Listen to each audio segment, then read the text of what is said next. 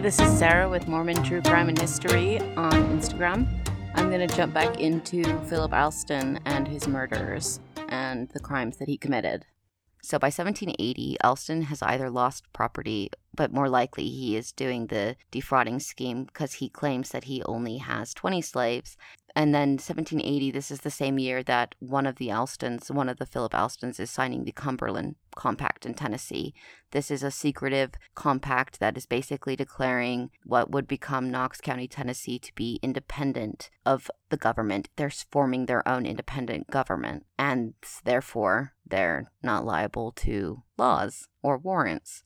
April 29, 1780, Alston gets appointed as a justice in both Captain Duckworth's district and Captain Cox's district. So his tyranny power is just spreading. In Duckworth's, he has William Poplin as constable, and in Cox's district 2, he has William Dunn as constable. So within 4 years, he has been a member of the Congress, recruiting commissioner, a member of the General Assembly, a second major, first major, lieutenant colonel, and colonel. He's also claiming that he's a lawyer, he's a justice in 2 districts, and he's also getting super rich off the rebellion. And his closest friends have been plundering both Tories and Whigs and doing the highway robbery scheme.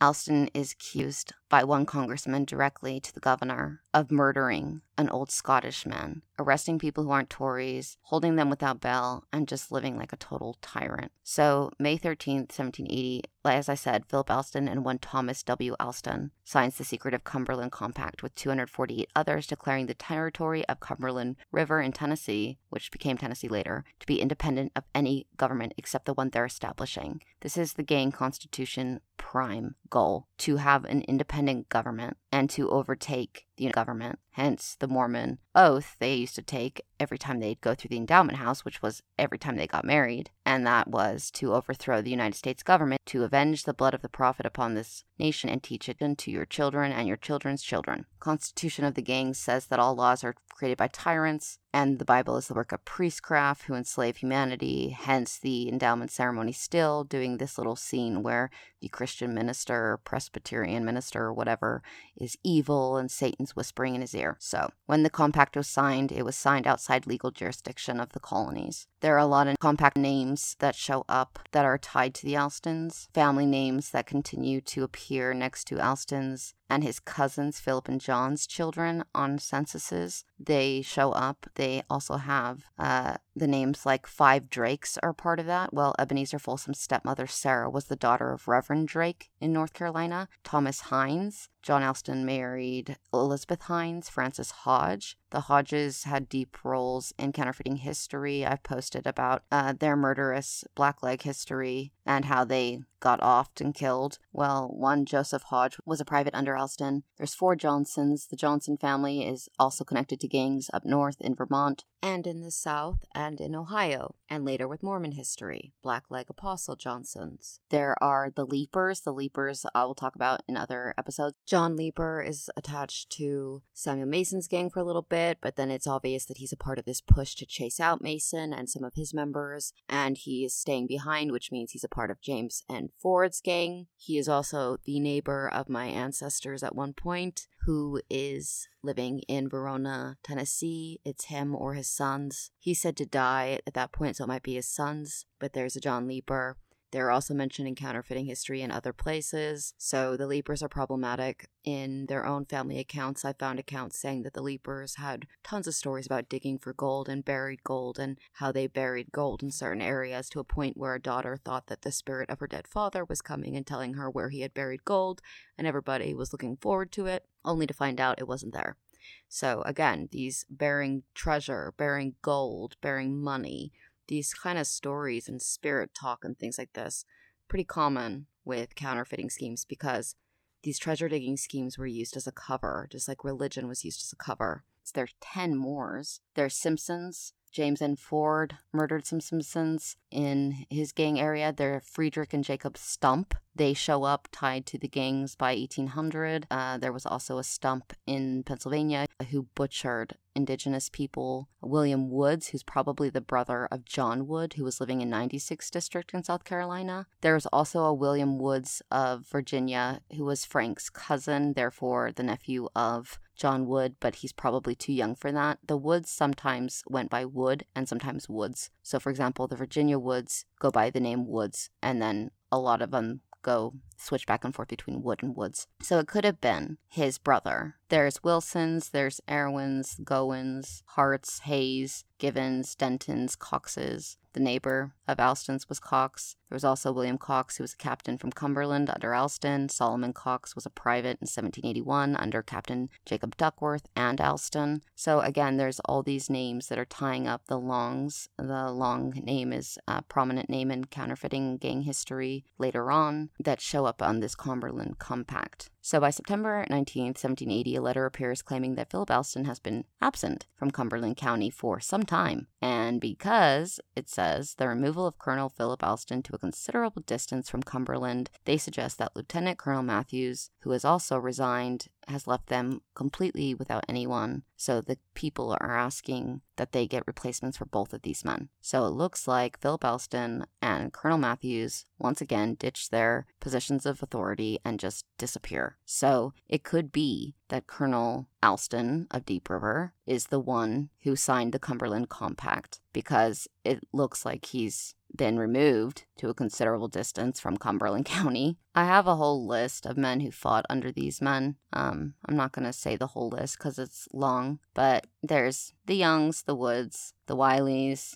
There's some names that show up, a lot of names actually, that show up later on. Montgomerys, Johnsons, Gilmores, Halls, Folsoms, Cooks. These are all names that are counterfeiting names that show up later. So about July 17th, 1781, there's a battle of Ray's Mill Creek. This is after the battle, which is led by Alston. And Alston stops by a man named Thomas Taylor's home. Taylor had made a comment that infuriated Alston, so Alston responds by shooting him dead, murdering him on the spot. Later, Alston and his friends claim that Thomas Taylor was a Tory, but evidence does not suggest he was ever a Tory. And even if that were true, he should have been forced to do what he was supposed to do, which is take him as a prisoner of war, sign an agreement that he will not fight for the British anymore, and let him go on the promise that if he's caught, he gets hanged, his property's taken. That obviously doesn't happen. In fact, Taylor's siblings had fought for the revolution, and they were wealthy landowners, so it's more likely than not that Taylor was actually supporting the revolution. He had inherited property from his father, and seeing as there was not a shooting fight mentioned, it's probably that Taylor was just a man who said words that infuriated Alston, knew too much, and he was murdered in cold blood. In fact, the claim about being a Tory never appeared until Alston's friends in the General Assembly tried to get him out of trouble for the murder because people were still talking. And the reason I think that he was not a Tory is because people got used to murders happening between Tories and Whigs to a point where it wasn't even something that most people noted. And so the fact that years later, people who fought for the revolution are still talking about this murder, he wasn't a Tory. It means that people want justice for someone that they saw as completely murdered and not over political reasons. So it's the General Assembly rich dudes who are like, oh, it's because he was a Tory. Therefore, you know how many people got murdered by Tories and Whigs in the war? It's nothing to talk about. Let's let it drop. And so as soon as the General Assembly announces this, oh, it was a Tory, they, within a few days, are recording that we need the governor to quickly give Alston a pardon. The governor never would have pardoned Alston or even been considered to give a pardon to Alston if Taylor had been a Tory. Nobody who murdered a Tory needed to go that high up and get a pardon. Most people who murdered Tories ended up Revolutionary War heroes and very prominent in American history. So the fact that they're throwing that out says that they knew he wasn't a Tory and they knew that he came from a rich, prominent family and that Taylor's family was still causing problems about this for Alston. July 22nd, 81, General Ramsey and others like Joseph Hinds are taken prisoner after the Battle of Chatham Courthouse, and while in custody of Captain David Fanning, they become alarmed by the reports that they've heard about the violence inflicted upon settlers by their own officers. They write a letter to their rebel governor Burke, claiming that we're all well treated as prisoners of war, but were deeply concerned about rumors of the actions of men like Philip Alston, who they write are inflicting the greatest cruelties upon soldiers and civilians alike. They say some have been unlawfully drafted, others have been whipped and ill-treated without trial, others had their homes burned and all their property plundered, and barbarous and cruel murders have been committed in their neighborhoods. The officers they complain of are Major Neal, Captain Robertson of Bladen, Captain Crump, Colonel Wade and Philip Alston. The latter, a day or two ago, a few miles in our rear, took a man on the county road and put him to instant death, which has much incensed many of the Highlanders in this part of the country. A Scotch gentleman the same day was taken at one McAfee's mill and ill-treated. He is said to be a peaceable and inoffensive man. He lives in the Raft Swamp, should be happy if he could be liberated. Notwithstanding the cruel treatment these people have received, we have been treated with the greatest civility and the utmost respect and politeness by Colonel Fanning, and we beg leave to inform your Excellency that unless an immediate stop is put to such inhumane practices, we plainly discover the whole county will be divulged in blood, and the innocent will suffer for the guilty. All we ask is that the perpetrators of such horrid deeds be brought to trial, and that prisoners may be well treated in future. July 81. No one knows the exact date of the massacre at the Pliny Bottom, but it's safe to assume from the secrecy of the massacre and the fact that historians still debate about when it was, that Kenneth Black was still alive when it occurred, and that it happened either in June or July of 81. And as the letter of rebel officers complained about the murders and mentioned Major Neil, Captain Robertson, Alston, July 22nd, 81, it's likely they may have been talking about this event. So, in Cumberland County, Colonel Wade and his men had loaded wagons of goods, plunder, and they were returning home. They cross Cape Fear River and camp a few miles from McNeil's Ferry. Some of his men then rob a girl named Marion MacDonald. She's a poor servant girl who hired herself to a man by the name of John McDaniel. So this is where the account starts to change, because it's claimed that Daniel Monroe paid a weaver who refused to buy or give back the girl's cloth that was stolen, and that McDaniel got angry about it. But it's more likely that she was robbed for this, as she is a relative of the same Monroe who helped plunder Kenneth Black after he wouldn't pay rebels like Alston taxes. So she later claims the cloth is her own when the plunder is returned. And John McNeil sends runners to gather men and inform them about where Colonel Wade is, and they call them Tories. And McNeil is asking them to pursue the party. But the most damning information is that John McNeil sent the runners and gave them directions on where to meet. The next morning, which is likely the same morning as he would have needed to move quickly, McNeil then goes straight over to formal Colonel Ebenezer Folsom, who's a Whig. So again, we have a problem here, because we have a man who is getting so-called Tories to chase after someone who is plundering, and he goes straight after sending runners to gather them to Ebenezer Folsom, who was tied with Alston. It says in an account, Ebenezer Folsom's house, it points out he's a Whig, and remained until sundown. He then mounted a very fleet horse, which is a counterfeiting gang thing, they always want the fastest horses, joined the Tories at or a little beyond Long Street, and about an hour before day came up with Wade and company and camped on Pliny Bottom while Colonel Wade's party sleeping. So McNeil is mingling with a notorious violent Whig after he has said to send word to gather men to go attack another Whig. And then he stays with him all day until night, gets on a fast horse, and meets back up with the party he's arranged to go attack the Whig, Colonel Wade, and then they attack. So the accounts want you to believe that this is just a weird little coincidence and that McNeil didn't say anything to Folsom, that Folsom had no idea after spending all morning, afternoon, and evening until late at night talking to this man. Give me a break. This is obviously, he is sending word to get people to come fight. He is going and talking and getting permission and a plan from Folsom. And then he is doing his bidding, getting on a horse. There's no way the other account can be true. There's no way that he is secretly going against Folsom and Alston, these terrifying, murdering people, plotting this, having all day spent with this person, and then without Folsom knowing, is just going to happen to go back and attack another Colonel Whig officer. So they say that they shot and broke the arm of a sentinel, rushed at them, killing 5 or 6 while the others fled, leaving everything behind. One boy who was raised by Colonel Wade was said to be sleeping in a wagon and begged for parole. Duncan Ferguson, a renegade deserter for the American Army, told him to come out and he would parole him. He came out and dropping to his knees begging for his life, but upon seeing Ferguson approaching him in a threatening manner, he jumped up and ran. Ferguson took after him and Colonel McDougall chased Ferguson, threatening that if he touched the boy, he would cut him down. But Ferguson refused to stop, caught the boy,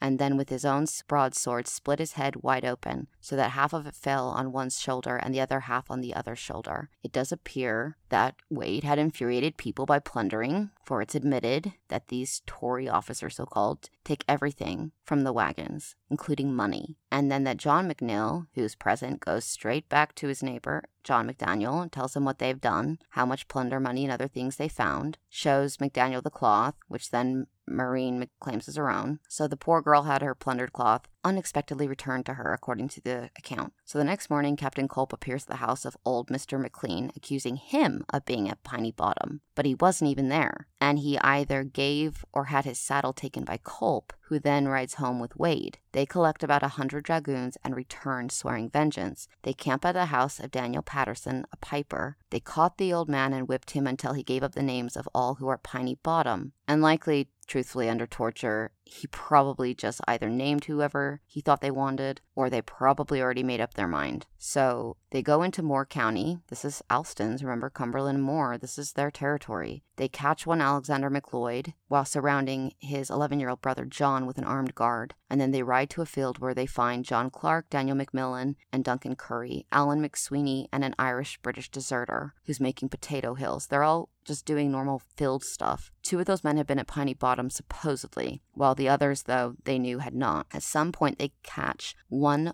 who they called Old Man Black, likely Kenneth Black. They tortured the Old Man Black very much by beating him with their swords and screwing his thumb in a gun lock until blood gushed out on each side. It is claimed it was to get names, but it's obvious it's not even for that, because under torture, Black still had no names to give. So then a drunk Captain Bogan, in a great rage, orders all the tied-up prisoners to be murdered by having their heads split open. Alexander McLeod was taken, and they begin to try and hack his skull open, but he throws up his arms that are tied, and he moves his head about, which leaves him mangled but not with a split open skull. The other tied up prisoners, including the boy, then flee. McLeod was shot in the back 3 times. John Clark shot as he runs inside his house and dies instantly, tied up still. His hands are still tied. Duncan Curry is shot as he tries to climb over a fence. Daniel McMillan came into the house begging for his life with blood streaming from his side, his hunting shirt on fire. Whenever a hunting shirt is on fire from a gunshot, it's because back then the spark from the gun, from the musket, is so close range that it actually will sometimes spark the clothing of people and catch it on fire. This happened with the assassination, Colville assassination, that Mormons had ordered that involved former prophet Hinckley's grandfather's brother, who had been sent from Salt Lake City to murder these people. The survivor had ran. He had been shot close range in the back, and his shirt caught on fire, which is why he actually dove into the river, which ended up saving his life temporarily, because the Mormons coaxed him out of a fort by claiming his mother was dying,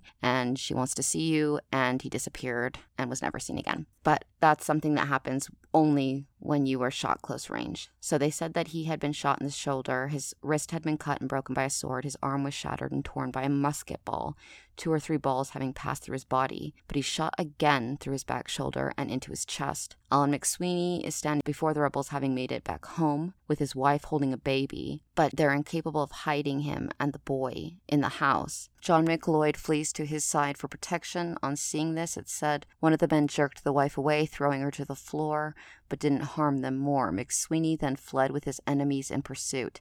His hands are still tied and his arms are tied behind him. He runs a quarter of a mile before they catch up, and they shoot him several times. And then, having fallen on his face, they split his head open to the nose. It's obvious this is murder. Their actions afterwards support that they knew it was murder and would be seen as such, for they ordered the old man named Clark to have the bodies buried before evening, or they would come back and put him to death. The old man that General Ramsey spoke of, who was prisoner of war, is likely the old deserter who they took with them, tied down on a horse, because the old British deserter, they didn't kill right away, but they took him. So then they camped on a little creek, and they say in accounts that this old deserter was never heard of again. But as some guns were heard on that morning and some bones were found years afterwards at or near their encampment, no doubt could be entertained that he was put to death. General Ramsey wrote that Phil Alston, the latter a day or 2 ago, a few miles in our rear, took a man on the road and put him to instant death, which has incensed many of the Highlanders in this part of the country. A Scotch gentleman the same day was taken at one McPhee's mill and ill-treated. He is said to be peaceful. So it appears that this general massacre at the time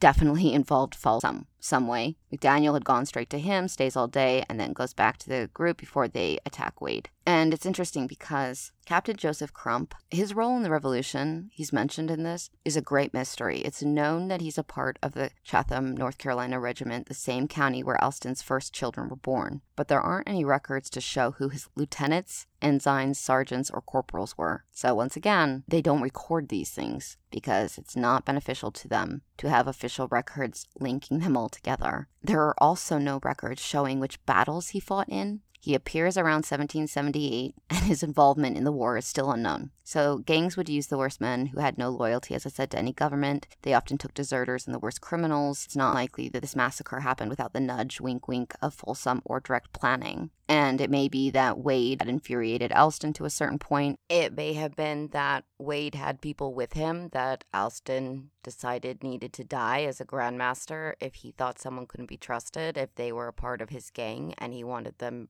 murdered, then they had to die. I don't know exactly what's going on here, but I do know this. There is no way when you have someone who's murdering two sides of people and using the war, according to Washington's followers, to murder their own people, that you're going to risk doing these things and starting this quarrel with someone like Alston and Folsom. And so this is an excuse to get rid of men who know too much. These gang members like Folsom, as I said, refused to arrest Tories who were murdering Whigs. So why wouldn't he be willing to plot something if it benefited him and Alston? So after they left the camp and the dead deserter, they ended up going to David Butcham's house, but not finding him, they plundered the house and burned it down. So July 20th through the 25th, we don't know the exact date, of 1781, Kenneth Black, who has been plundered repeatedly and repeatedly tortured by Wade's men and other Whigs, is murdered in a swamp in Ray's Mill Pond by Philip Alston. The day previous to this, Colonel David Fanning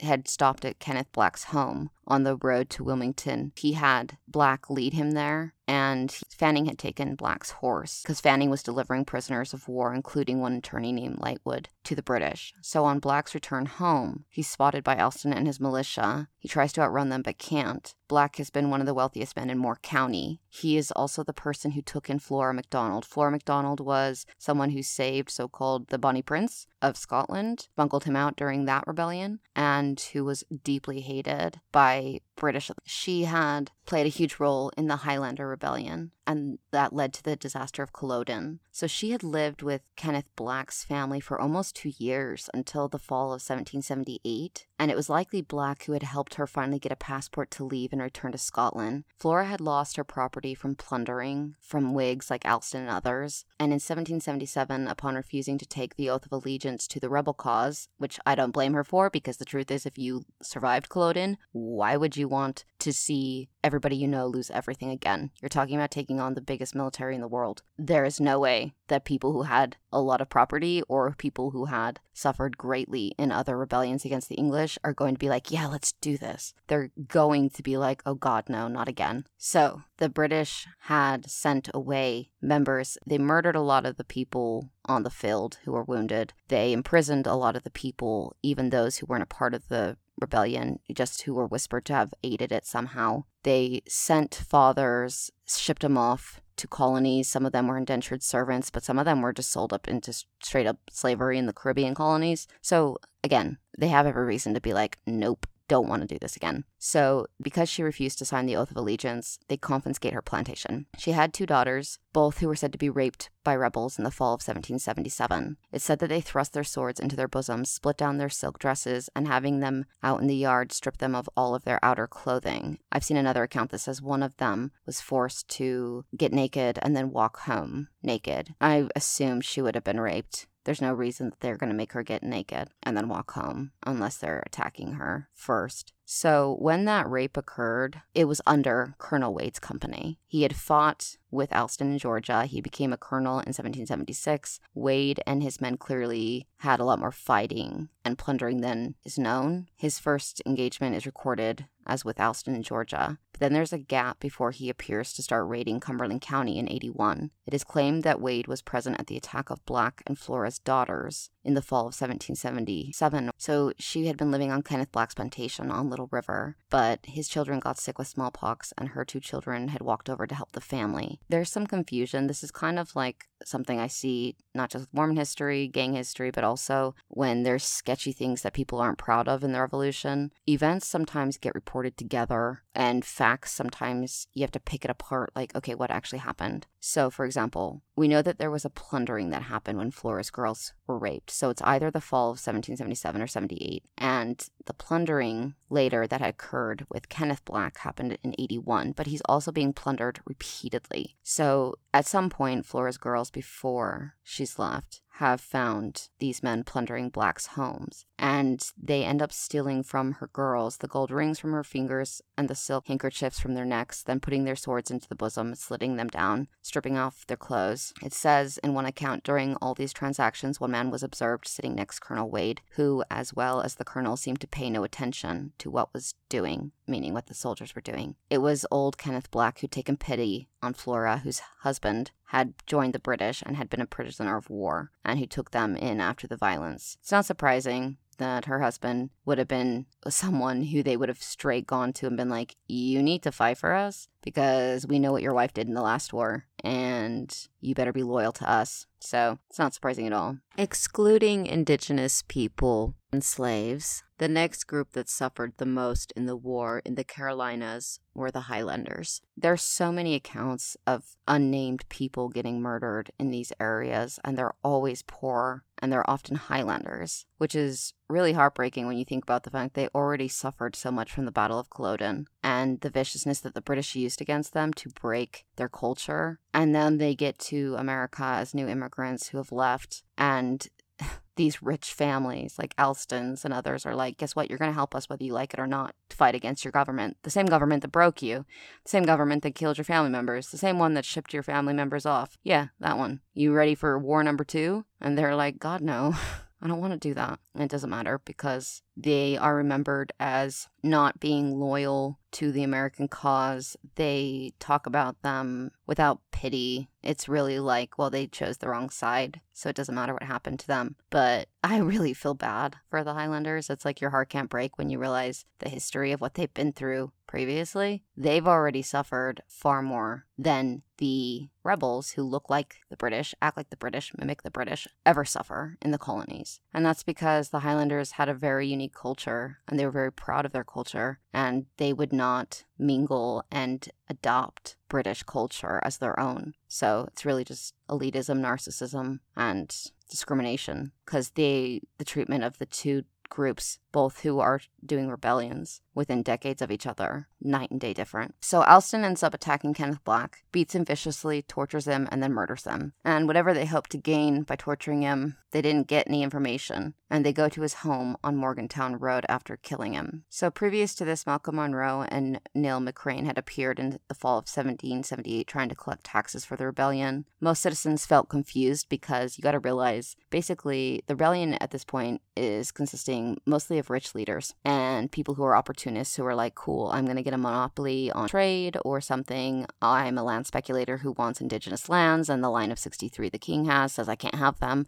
People who want to profit off of this. But it's also people who are rich because, let's get real, the poor people don't have any say in a lot of this. So they're being approached by these rich or upper middle class people who are saying, you owe us taxes because we claimed the government is no longer a real government and we are your new government. So these people are like, what the hell? Who do we actually pay? Because we're still paying British taxes because this is British land. And now we have a new group who says we have to pay them taxes. So average British citizen was paying in the colonies 1 shilling per year, but their counterparts in Great Britain were paying 32 shillings per year. So whenever these early pro-American Revolution people are saying paying taxes to Great Britain is slavery, that's really comical, seeing as the people who invented that saying were slavers themselves, and also because they were already paying pretty much nothing compared to their counterparts in Great Britain. And now they're demanding to pay more. Give us more, give us more. We're your new government. So in 1784, even though the whole thing started with no taxation without representation, and also that taxes were slavery, in 1784, the Congress of North Carolina taxes these civilians more than they've ever paid under the British, demanding 1 shilling to them right away, instantly, so that the Cumberland rebels can build their own prison and courthouse, aka Philip Alston and others. And Alston, John Robertson, Willis Dickerson, John Jackson, Thomas Matthews are commissioners to collect that tax. So all property valued over £100 is to be taxed 1 shilling. So that's higher than their taxes to the British, your yearly taxes to the British. All men who didn't own property over £100 were going to be taxed 1 shilling as well. The act was really brutal, and for those who refused to pay or couldn't pay within a short period of time, the act declared that they would be liable to distress, harassment, and sale of their property. So many people saw the rebel leaders as schemers, and they also knew rumors that many of them were pocketing these public funds. So at a time when they're being told, you have to come up with the yearly amount of taxes you paid to Great Britain right now, and then more on top of that, and if you don't, we're going to take your property. There's a ton of reasons. They know at the same time that Alston, Folsom, all these other officers are pocketing those funds, and then Congress says, we need more, we need more. So there's great confusion, and I don't blame anyone, to be honest, who was like, I don't know who to support, and I also don't think I want to get involved in this crap. Because when you're looking at people like that as your leaders, I would not want any part of it. I would be like, yeah, no, I'm going to take my chances with the people that don't have involvement in highway plunder, robbery, theft, things like that. So when the rebel tax collectors came 1778 to Black's house, he refuses to pay, claiming only the king and parliament had the power to tax. Well, technically he's not really wrong, considering the fact it'd be like if someone started a rebellion now and told me that I have to pay them taxes, but I'm like, no, I currently pay the U.S. government taxes, and they're who I pay. So the rebels turn around, though, in the evening, and they come back with Captain Bailey's company. They take a slave, a stud horse, and a good deal of other property, amounting in all to $700 or $800, which is equivalent to like a shit ton of money today. So Black wasn't home at the time, but he returned to find his daughter Margaret, who told him, and then he hid and kept out of the way, and he says he showed no disposition to make resistance. During the period, the Scotch complained bitterly of such military officers of Alston, Sills, Crump, Cox, Hardley, Fletcher, Jennings, Pemberton, and others for carrying away their bacon, grain, stock of every description, without making compensation or even giving a certificate, and thus leaving their families in a destitute and suffering condition. That was another thing during the war. They would take people's property, but the rebel officers were supposed to leave certificates saying, one day when we have money, we will repay you. So what they're saying is they're just straight up stealing. So Wade's men attacking July 1781, let's go back to that. Some of Wade's party arrived to Kenneth Black's house, but Black and his son were hiding in the woods, so Captain Culp and the others find them and take them inside the house. It says the men rode into the house until it was full of horses, and the family were crowded up into the chimney, being pushed basically into their own chimney. It says having done this, they rode out, alighted, and commenced spitting some lightwood to burn the house with the family still inside. They decided they should search and plunder the house first. They broke open 2 chests upstairs belonging to British captains Verdi, Nicholson, and McRae, whose families were living as neighbors to Kenneth Black. They cut up the books, shattered the china, and stole other goods. Mrs. Black watched the men load up the plunder and told them they were fools, for their children had smallpox, leaving the men to drop all the clothing, blankets, and other stolen goods and leave. They forced Kenneth Black to guide them, and some of the men then demanded he be shot afterwards, saying, "Dead men tell no tales." Captain Culp is said refused to let them murder Black and actually has to force the party to leave while he stays behind to take Black home. But dead men tell no tales is one of the living things of people like Alston and others in organized crime. So one of the party shoots at Black, missing him, but almost shooting their own captain. So this may have been a message to Culp, as he seems to be the only one interested in not murdering Black, and Captain Culp ends up dead within a week anyway. He's murdered at his own home, so that could be that.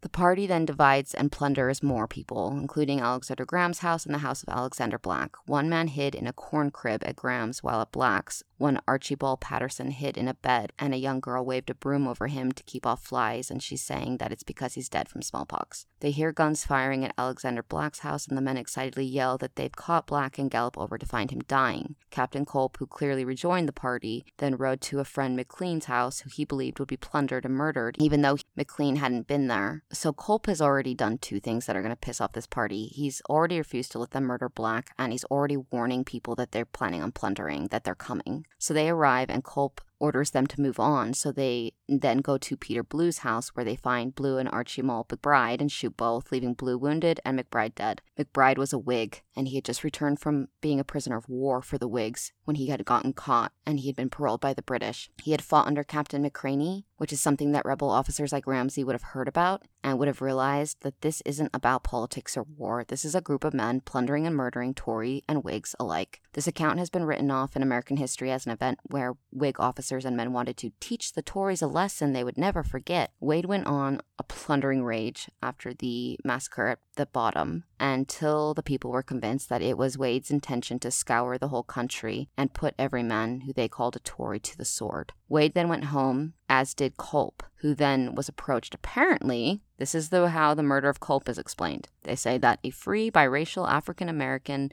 group followed him after he and his party had attacked one Turner, forcing Turner out at night and whipping him viciously. And they say these free African-American people, they say that they were so brave in this racist South place that these free African-Americans follow him and then say, because you viciously whipped one of our brothers, we are going to murder you. So they say that Culp was then begging for his life, and that the Turners had been warned that if this group tortures Culp, that Wade and others would retaliate and they'd suffer the same fate. So they didn't end up torturing him, but they shoot him down in his own yard, and rumors are that they kill his family in revenge. I think this is likely a scapegoat cover for what happened. Killing an entire family was extremely rare, and if it did happen, then it was usually not about politics and not about a group of very brave colored people who definitely would have been murdered for killing a white officer. People of color are always scapegoats in the early colonial and early state period for crimes. These people are surrounded by racist, psychotic, murderers, and slavers, and they know that these people are murdering each other, and that those same people see people of color as subhuman. It's unlikely a group of biracial people would have attacked unless given permission by someone very powerful, and even then it's pretty racist to suggest that when white settlers who are free are terrified to retaliate against murderous groups for murdering their own friends, that people of color went into a murderous rage and murdered a wife and kids, not only Culp, who whipped, according to the excuse, someone that they liked, but also a wife and kids who had nothing to do with it, just because their friend got whipped. It's like when I see some of these gang locations, county histories, saying that indigenous people murdered a man, cut open his belly, decapitated him, in daylight next to a station owned by a gang member, with zero proof that this actually happened by indigenous people, but indigenous people were, at that time, they were called savages, so it's them, right? Even though there's no reason given for them to do it, or who actually did it. But if a group of biracial free people did do it, then they did it because some very powerful, terrifying white man told them to. Hence the weird addition in the Revolution accounts that if you torture Culp, there will be retaliation. If they murdered an entire white family, they would have never told and admitted this to white people who are racist and living all around them and seeing them as subhuman. So who gave that weird detail? Who stated that as fact and it got recorded in history books? While biracial people had every reason to want to do it, it's unlikely that they, as a group, together, were naive or stupid enough to sit there, talk about it, and then come up as a group with this idea that they can murder an entire white family, including children, and not have their own community completely murdered, destroyed, or tortured for it. It's about gang crime. The gangs, one of the reasons that Americans who were racist were very happy to accept that this is indigenous murder is, one, it gave an excuse for them to go murder indigenous people at random and sometimes do massacres, and two, because they believed that indigenous people are savages, that they butcher. And the truth is that the gangs butchered. They would decapitate, they would stab. Look at some of the Mormon assassinations. 50 times a man gets stabbed to death. Gunnison's assassination, he's butchered to a point. They cut off his tongue, his fingers, they cut out his heart. This is something that organized crime did, disembowelment, putting stones inside of them. So these racist settlers would find these brutal, butchered people and go, oh, yep, killed by Indians. That's the phrase you see written Indigenous people got blamed, slaves got blamed. Don't forget that Culp not only refused to allow the gang to kill Kenneth Black, but he was riding ahead and telling some people they're coming to plunder you. So he's already breaking gang rules because he is informing outsiders about the gang plans. And that's a death sentence. And it's also very two-faced because the accounts against Tories or loyalists or British officers who are going after men like Alston, that's called evil and terrible, but violence like Culp's against civilians is called a lesson to the Tories. And then the violence against him and others in retaliation for their lessons to the Tories, it's always called murder and massacres, but their own murders and massacres are just called a lesson to the Tories, things like that. So when Tories get murdered, or people with the British cause, we recorded it as justice and revenge. But when a Whig was murdered for his crimes, it's always wicked. There's never any deeper digging into why was a normal Whig officer murdered. It's just because the Tories hated them so much that they just enjoyed murder. And then when murders from Whig officers are admitted, it's always just quietly admitted and then just moving on. Nothing ever is looked into about who the victim was, why the person may have wanted them dead. And those things can kind of change the perspective. So Colonel Wade never did one thing to stop his plundering and murdering party. He acted in unison with it, and after the war, he tried to have John McNeil tried and executed for playing a part in the so-called massacre at Pliny Bottoms. It was former Colonel Ebenezer Folsom who testified that McNeil was with him all night, until the night before the massacre, and Folsom claimed it was too far for him to have been participating in it. So not only was McNeil mingling with Folsom before the massacre and then left to go participate, but it's Folsom who is now giving an alibi for McNeil so that he doesn't get executed. Why would he do that unless he's covering up for somebody? So seeing as McNeil had gone straight from Folsom's to meeting the attacking party, even if McNeil wasn't there, he was giving directions. So it's also interesting that witnesses like Marin McDaniel and James Monroe were not called as witnesses. And it's claimed in accounts that they were warned, even if you do get called, don't speak about it. And when they were searched for it to be witnesses, they couldn't be found. This is something that organized crimes did often. It's something that happens with witnesses to Mormon crimes, Mormon or not. They go missing, they get bribed, they get blackmailed, they disappear. So there's a lot that goes into getting people not to testify against gang members. And it's noted that if those two had testified, then they would have testified that John McNeil had showed them the stolen cloth and that he said he got it at Pliny Bottoms and that he talked of all the plunder and money that they took. So he was there. He's the one who had the stolen girl's cloth. They also called him, his nickname was Cunning John. He's a close friend of Folsom and Alston. So there you go. It also appears that Black may be a separate man from the man that General Ramsey and other Whig officers wrote to the governor about on July 22nd, which, if that's true, would make Alston guilty of murdering 2 men in less than 1 week. Philip Alston and his company spotted Black on the north side of Ray Mills Creek, and he tried fleeing on an old horse. They were infuriated that Colonel Danning had captured some of their friends and taken them to jail, friends that included the attorney Lightwood and Thomas Doogan,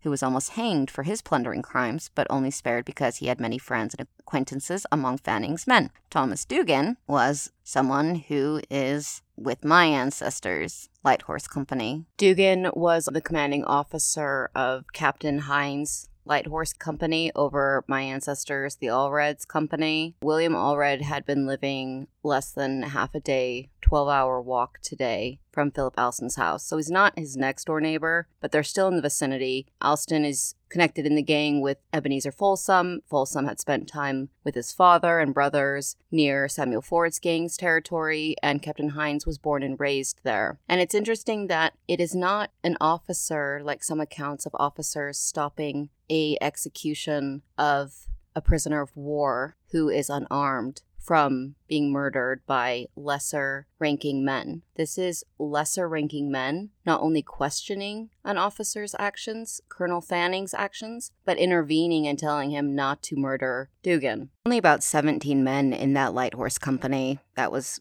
controlled by Hinds and Doogan. So that ties the Allreds in with Doogan, ties it in with others, with Alston, Folsom, and all those. After they shot Black, he had rode on for almost 200 yards trying to make it into the swamp. He only made it to the edge where he fell into the mud face down, and then they tortured him, trying to get him to, they say, extract information. Again, it probably was more that was just a cover because, we were trying to get information for the war. Seeing as he gave no information, it's possible that he wasn't even tortured for information. He was probably tortured because he irritated them, knew too much. It says that while he begged for his life, they bashed in his skull with the butt of his own rifle. Some accounts say that Alston just stopped chasing him and went home. That's Alston's cover later. I was chasing him with my men, but I got bored and then I stopped and let my men continue to chase him and murder him. That's so unlikely. It's ridiculous that anyone would actually even dare repeat some of these claims like that. Like, you're mid-chase and you're like, yeah, I got tired. You guys go ahead. Go kill someone for me. Come on. But with all revolution apologists, there has to be an excuse. So they always claimed that Alston was so nice, he went back to Mrs. Black herself, which is totally contrary to anything that Alston has ever done, and that he apologized and said, my men killed your husband. I'm super sorry that happened. Are you kidding me? Like, why do people still report this stuff? Why are they even still writing that account? Everything that someone does, even according to Congress's records, proves that is not his nature, and yet they still give that account. Other accounts rightfully claim it was Alston who murdered Black with the butt of Black's gun. And the day after this murder, Alston rode to Black's neighborhood where he found an old Hector McNeil, not the colonel, but a different one, and John Buchan, making Black's coffin. Alston had previously sold a slave to McNeil, but kept the woman's husband, who was also a slave, with Alston. So now, after selling a slave to McNeil, he accuses McNeil of having harboring the runaway slave that had fled, he says, to Hector McNeil, and he tries shooting the old McNeil, snapping the pistol a few times at his skull but not having it go off. So instead he took McNeil hostage. He tells Mrs. McNeil that she can have her husband back if she hunts down his slave. So she and others go out searching and search for some time,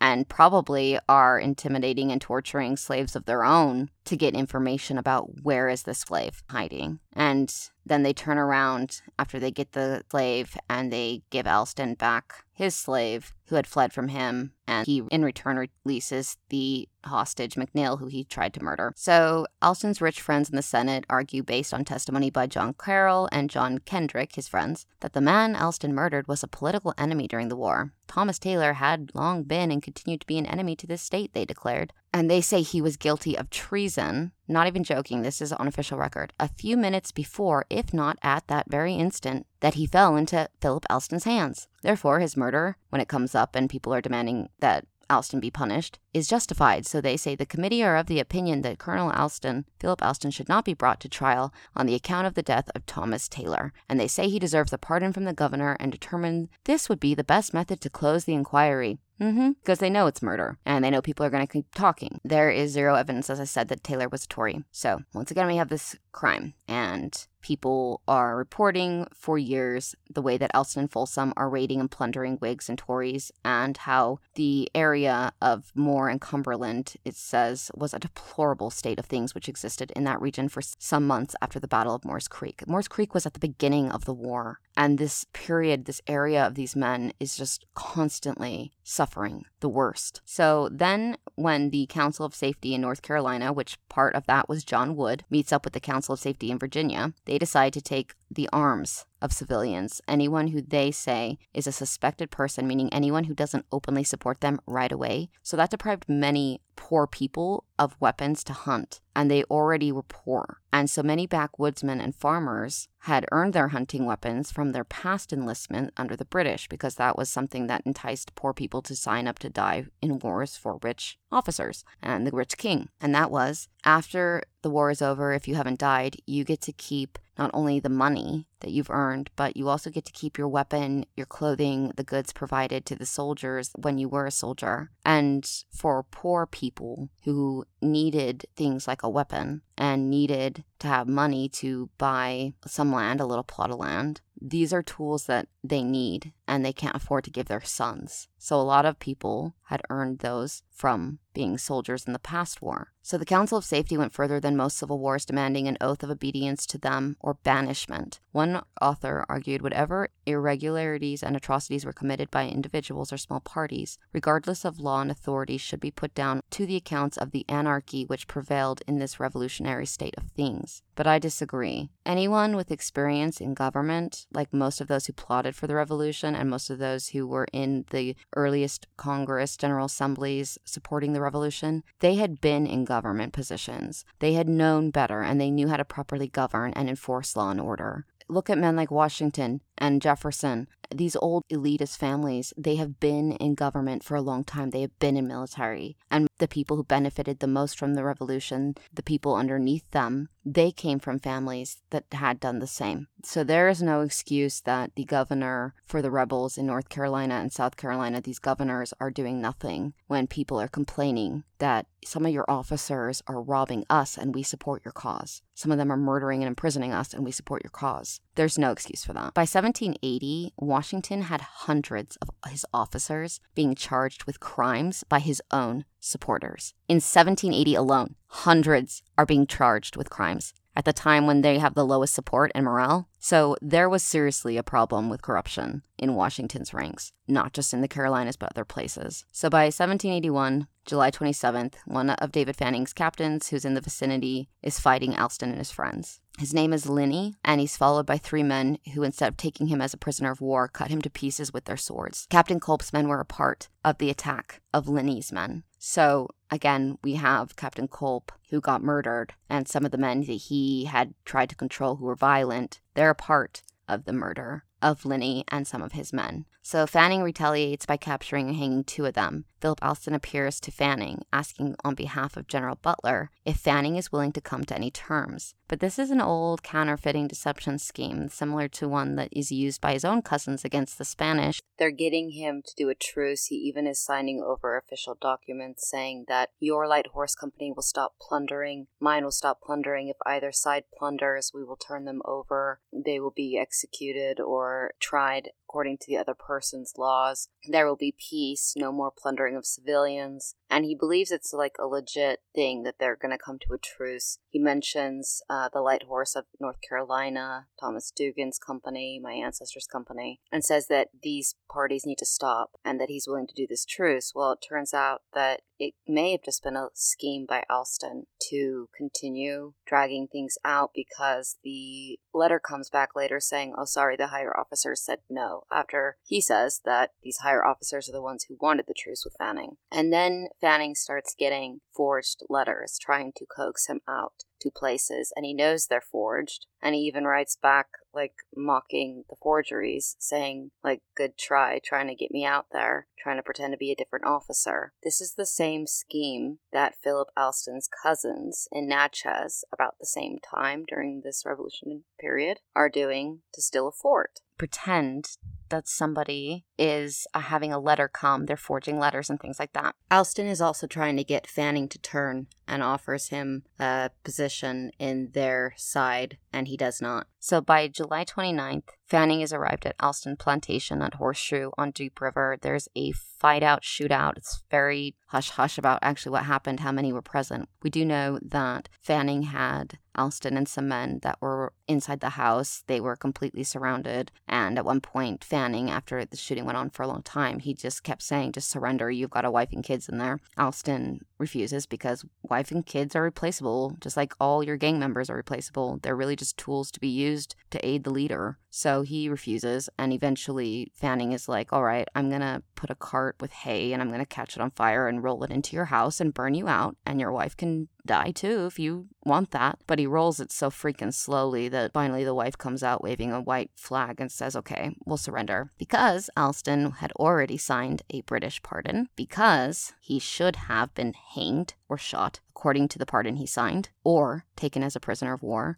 I have found Fanning's actions very suspicious, especially when Fanning admits in his account that men connected to the Allreds, like Thomas Doogan and others, that these men are spared because of men fighting with Fanning, getting angry and saying like they will either kill Fanning or abandon Fanning, or arguing in favor, don't kill this person. I've always wondered if Fanning has counterfeiting gang ties, because what he does here makes no sense. According to his own contract with the British, he had a prisoner of war who already violated the pardon. So he could have hanged him, he could have shot him, or he could have taken him as a prisoner of war. He should have, at the very least, taken him to the British at the 96th district to be imprisoned. He doesn't do any of those things. Whatever they say to each other that night, they walk away. So whatever happened here, according to military rules, was not supposed to happen. 1783 tax list, Alston is showing he only has, he claims, $2,985 as taxable, so he's definitely already defrauding the government because he's clearly lying about his worth. August 17th, 84, Hosea Maples is appointed an overseer in the place of John Overton as road overseer from McClendon's Creek to the fork of the road. Alston, John Overton, John Blanchett, Anthony Street, Phil Cheek, Randolph Honeycutt, William Payne, James Moore, Joseph Horser, John Carroll, Elijah Betties, John Dunlap, William Poe, and Philippius Petty are to work the road. Again, you have to realize that the only people who want to move into a gang territory or neighborhood are going to be people who have like-minded views or are in a gang. Because the truth is, if I suddenly chose the middle of some unknown place in a Boston neighborhood and I moved there with my kid and I realized, holy crap, my neighbors are scary and they're definitely in the mob, I would get out as soon as possible. Most people aren't going to stay next to someone who is a grandmaster of a gang and who is murdering people unless they believe that they can benefit from it and are in on it. So by February 22nd, 1786, Alston is deeding land to Joseph Gilbert, and that's important because the Gilberts in the Revolution, there's some counterfeiting things that go on, including some murders that go on in Gilbert Town. March 1st, 1786, Alston gets 200 acres south of Deep River, adjoining his own lands, and hardens lands his neighbor. March 20th, William Searcy deeds his daughter Elizabeth Alston, who's about 16 years old, 200 acres of land and 600 acres north of Deep River. November 20th, 1786, Phil takes a seat in the Senate representing Moore County, having been re-elected. Again, gangs control the politics. The Loomis Gang wined and dined politicians in New York throughout the 19th century until their fall when a posse attacks and kills some of them because there's no justice. Their justices of peace, their constables, and even their juries are packed. Their attorneys, their judges, they're all voted in and chosen by gangs. Same thing with the Smiths. They controlled and had voted in all politicians. Thomas Ford, who died suddenly, conveniently, before his book got published when he was writing his book. It later was published afterwards. He admits that they had to wine and dine the Smiths, and they had to do this because they knew that the Mormon vote, they voted in bloc, and they controlled the elections just like the Loomises did. So, this is a gang scheme. This is how it works. December 1st, 1786, the Committee of Privileges and Elections has General Gregory deliver a report which mentions that George Washington's cousin, George Glascock, has given a disposition on Philip Alston's crimes. Of course, these elitists, who are deeply tied with families like the Alstons, don't actually publish that disposition. I have no idea what it says, but I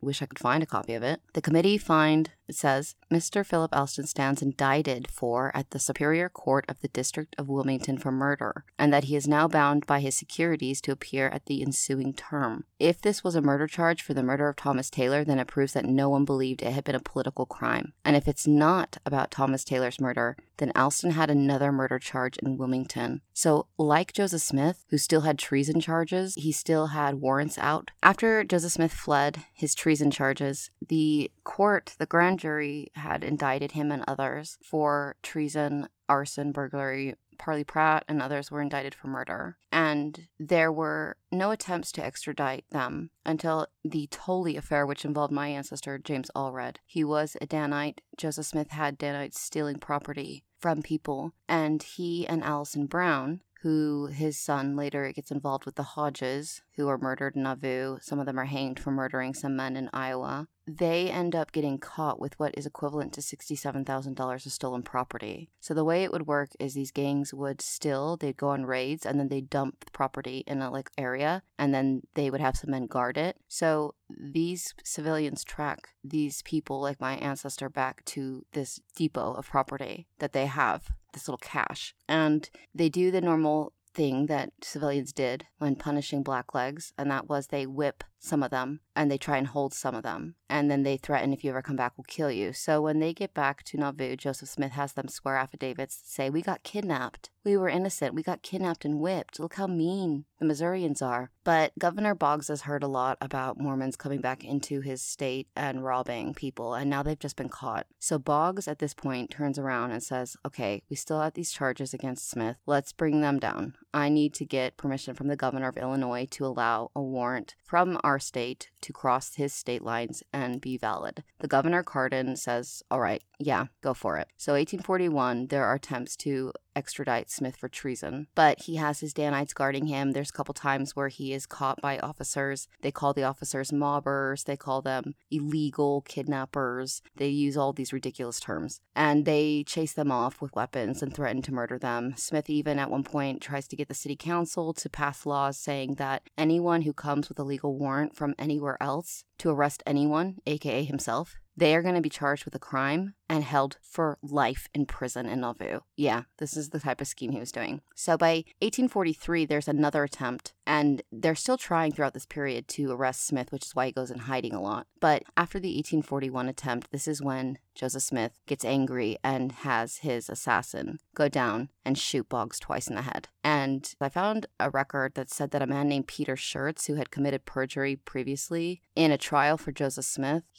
I read, was a tailor, and it said that he had lived with Governor Boggs for a few weeks before the assassination as a personal tailor. If that's true, then Joseph Smith had sent Peter Schertz, who had once lived with him, to spy on Boggs before the assassination. Peter Schertz ended up getting murdered in Utah, so who knows. But Boggs is sitting there one night in the evening. All the accounts, pro-Mormon, seem to forget the fact that while he's sitting there reading a book or the paper, his little child, who's 6 or 7 years old, is sitting by the fire rocking the baby in a cradle when he gets shot twice in the head. So imagine being a little child and you're rocking your brother in a cradle, and your baby brother, I think is a boy, in a cradle, and your dad suddenly gets shot and his brain matter splattered all over the room, and then he's shot again in the head. The rifle that was used was a really high-tech, at the time, sharpshooting rifle, and my ancestor James Allred clearly was involved enough that he knew where it was, because first they gave it to a woman who probably was sleeping with Smith, and she kept it. And then at some point, someone had turned around and given it to an indigenous community, and that's probably because they didn't want it tracked, and if it did get tracked, well, then people of color can get blamed. That's how racist Mormons behaved, right? That's how they thought. It won't come back to us. But before the Mormons fled over the state lines to avoid the counterfeiting charges against the apostles, like Brigham Young, my ancestor James Allred went to the indigenous community and traded some things and got that rifle back. He clearly was not only involved in the Tolley affair, which is why Boggs then said this guy has got to be extradited, but he's also clearly involved at least with the people who shot Boggs enough that he knew where the weapon was hidden and where it was given. That weapon, there was a newspaper article that was printed, and it ended up in the Allred family, I believe in Salina, Utah. The family still had the gun in the 20th century. After that happened, there was more attempts to get Joseph Smith arrested, and Joseph Smith kept avoiding them. But when he was arrested in Illinois, rumors were that he's going to be extradited now that he's in custody back to Missouri. If this would have happened, it would have destroyed the church. You're talking about a man who's being charged with treason in 2 states, and you're talking about a man who has a huge criminal record. And if that trial can be done, then it is going to destroy the belief that he was ever a prophet or a good man. And it was likely going to be done. Joseph Smith not only was running for president, which was annoying a lot of political people who clearly are bribable and blackmailable with the Loomis gang and other gangs, but we're also talking about something else that happened that made the political protection of the Smiths disappear. And that was that they voted in bloc, and Joseph had promised a certain political party in Illinois the vote. Later, right before the vote, Hiram got up and said, I had a prophecy, and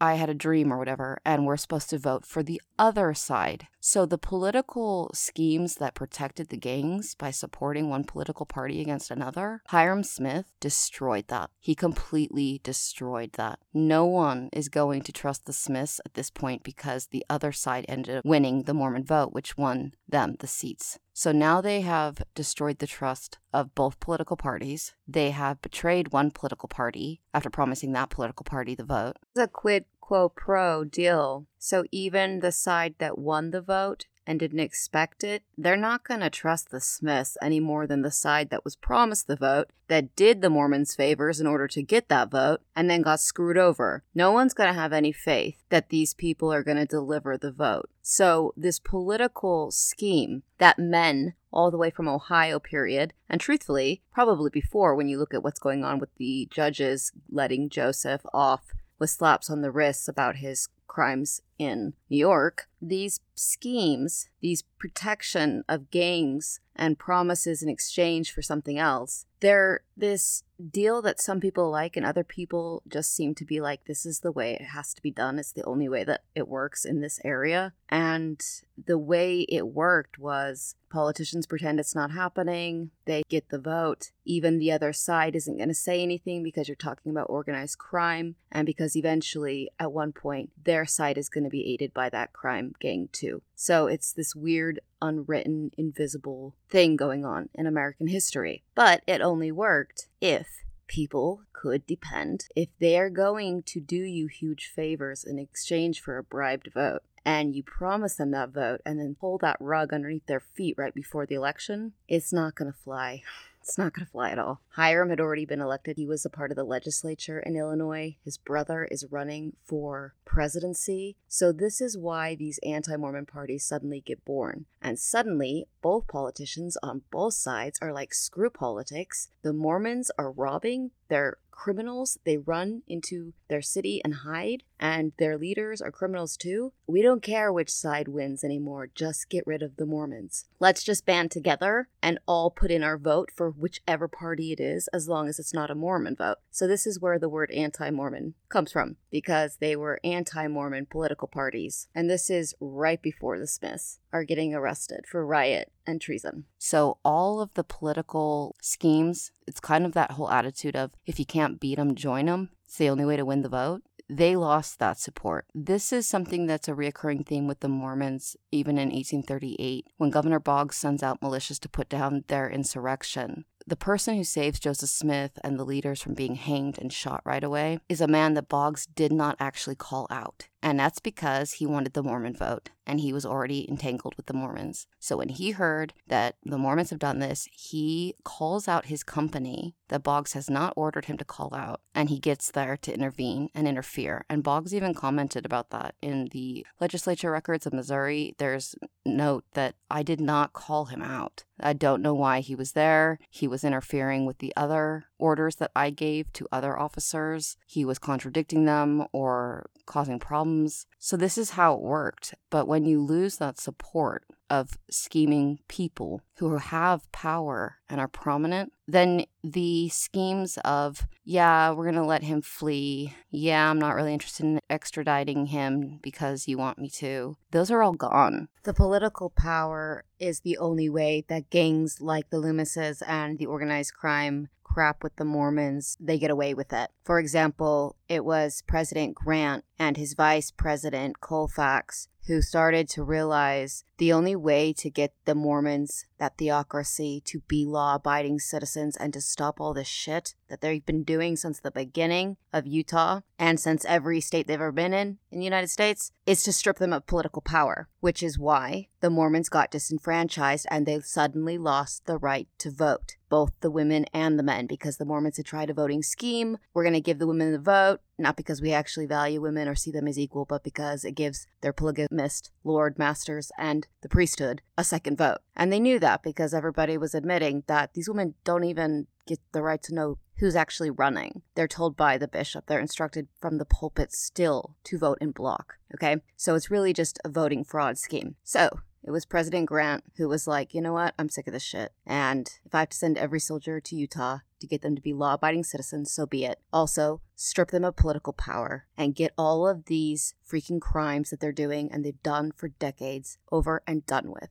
They lost political power. Things started changing in Utah. Suddenly, laws were enforced. The Mormon judges couldn't hold office anymore. Judges came in, they found out there's no laws. The legislature that's Mormon has never passed laws on incest, on rape, on divorce, on alimony. Every single marriage, even a first marriage that has gone through the endowment ceremony, has never been legal. There is no marriage record for these people, and it was never legal, which is why one federal judge said to a woman who had gone through the endowment ceremony, your marriage is worth as much as this blank piece of paper in my hand. It was never valid. So Brigham Young defrauded all those women when he said, I will give you a divorce from your polygamous lord and masters for $10 each, which was a lot back then, because they were never wives, not even the first wife. She was never a wife, not under church endowment ceremony. It wasn't real, it wasn't legal, it was a sham. And even those who were concubines, they never needed a divorce because the marriage wasn't legal and valid. They were all defrauded. So they stripped them of their political power, and suddenly, Utah, for the first time, gets laws against incest and gets a real crime record because there's no laws. The judges can rule however they want. The governor was really freaked out when the committee sent by Congress to investigate realized Utah has been nothing but anarchy for almost 40 years. So after almost 40 years of fighting to get Mormons in Utah, this hierarchy, to be law-abiding citizens and not having them follow the laws and mock the laws and assault and even try to murder at least one federal judge and other people that were sent, including soldiers.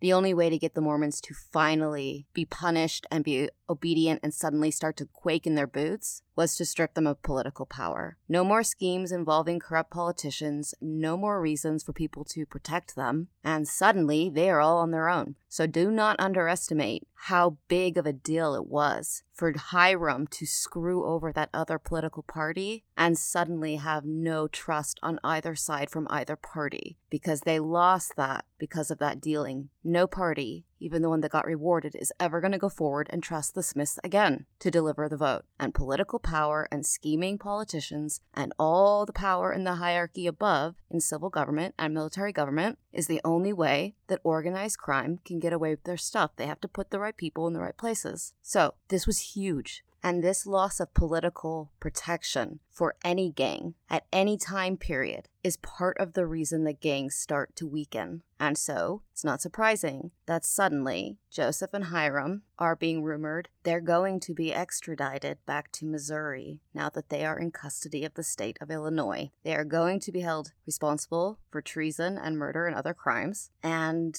they have every good reason to believe that this time the trials are going to happen. And Joseph likely was about to destroy the church, and a lot of people who were Blacklegs, not Mormon, and those who were Mormon had a lot to fear from that. And obviously the Mormon leaders who were in the hierarchy and profiting financially off of the church, that would destroy their lives too. If it comes out everything that he's done, who's to say that when he's in prison or on trial in Missouri for treason, that Ohio's not going to say, you know what, we still have conspiracy to murder and banking fraud charges here. Let's try him for those. Let's get him sent here. There's a lot of reasons why people would want Joseph Smith, even those who had been around him, quieted. So like Joseph Smith, who was following the political schemes of gangs and who had indictments, trying to run for U.S. president while he still had indictments out for murder, treason, and he had just been recently indicted even in his own state for bigamy, seduction of an underage girl, and perjury. And these were happening before he was indicted for riot and before he was indicted for treason in Illinois. Okay, I'm going to wrap this one up, and then I'm going to jump back into Philip Alston and how the moment he lost political power, he also began to fall, and it brought his end.